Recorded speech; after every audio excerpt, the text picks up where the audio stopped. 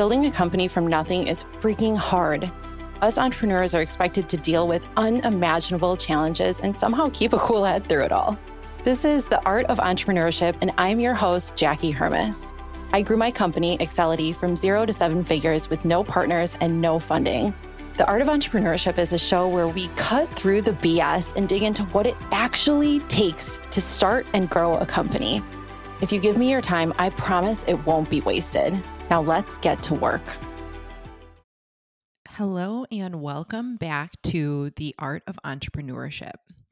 Today's topic is being above and below the line. This is something that I have written about on LinkedIn and you may have heard me talk about, but I wanted to do an episode on it because it's something that is just so important to me. And I talk to my team about it all the time. They're probably all so sick of hearing about it. So without further ado, being above the line is basically taking ownership of everything, trying to be accountable, being responsible, even sometimes when the responsibility is not yours to take. It's being someone who is open and honest and looks for solutions and sees possibilities sometimes when they look like challenges to other people.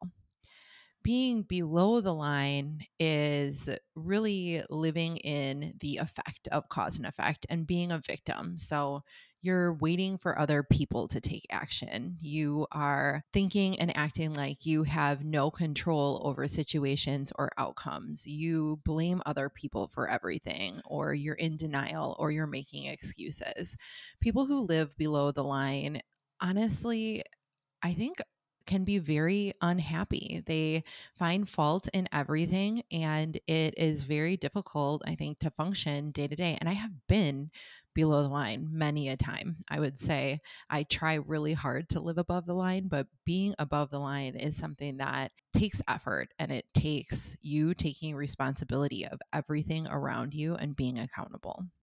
I think there are a lot of people that live below the line and they don't even realize it. Being below the line isn't exactly as obvious as some of the examples that I get. It might look like giving excuses or coming up with reasons for why things aren't happening, finding fault in others when you're also to blame. And my policy is usually that I try to take the blame when there is blame to be taken instead of shifting it to other people, because it's just not even worth it to blame other people and to get into those arguments. It's not going to help you move forward. Being below the line looks like doing nothing when you could take action to resolve a situation, when you know something bad is going to happen and you just watch, or thinking everything is out of control, which I mentioned before. When it comes to being above the line or below the line, you always have a choice, even when it doesn't feel like it. And sometimes things happen when you didn't choose the outcome or it's not what you expected, but you can choose what you do after that outcome. I want to tell you a quick story. So many years ago at this point, I attended an event where a woman spoke about getting laid off from a job that she loved, and she was there for 11 years, which is crazy. That's a long time to dedicate to a company to just get axed. I think that no one would have blamed her if she wallowed and she was sad, but she didn't sit around feeling bad for herself. Instead, she decided to take a road trip across the country. She said that there were tons of things that she always wanted to see, and she hadn't gotten the opportunity to do so. And she decided to live in abundance instead of living in scarcity. This woman that was speaking at this event said that by the time she got back, she was able to clear her mind and think about her next steps, and she decided to start her own business. And it's hard. Every single freaking day is hard when you're doing something new. And trust me, someone that's been running businesses for 12 years, it doesn't really get any easier. The challenges just keep coming and you have to keep overcoming them. But she said that she is happier than she ever imagined that she could be. And this is one of those situations where I highly doubt that she would have taken that action and started the business if she hadn't been laid off. I remember I was sitting in the back of the room and I had serious tears in my eyes listening to this woman. She had gotten up during the crowdsourced portion of the event. So they just called out to a room of 100 people and asked them if they had stories to share. And she got up and spoke. And I was like, wow, even the guts to be able to do that and to get up and tell this extremely difficult story. She lives above the line. And ever since then, I have wanted to be just like her. I actually wish that I had her name and I could thank her for the perspective that she was able to give me and that I am now giving you. Okay, so let's talk a little bit about how to live above the line like the woman that we just talked about. I was actually reading a little bit on this topic this week and I found an article that really couldn't have said it better. So I'm going to read a little bit to you and then I will leave it in the show notes as well. Okay, so it says at any given moment, you are living above or below the line. This is also referred to as cause versus effect thinking. And the question that you have to ask yourself is which side of the line am I living on? Are you living above the line or at cause? Or are you living below the line, also known as living in the effect of what happens to you? People who go through life on the effect side of the equation can produce reasons, aka excuses. They can tell you why they weren't successful. They blame their ex wife holding them back or their parents not supporting them.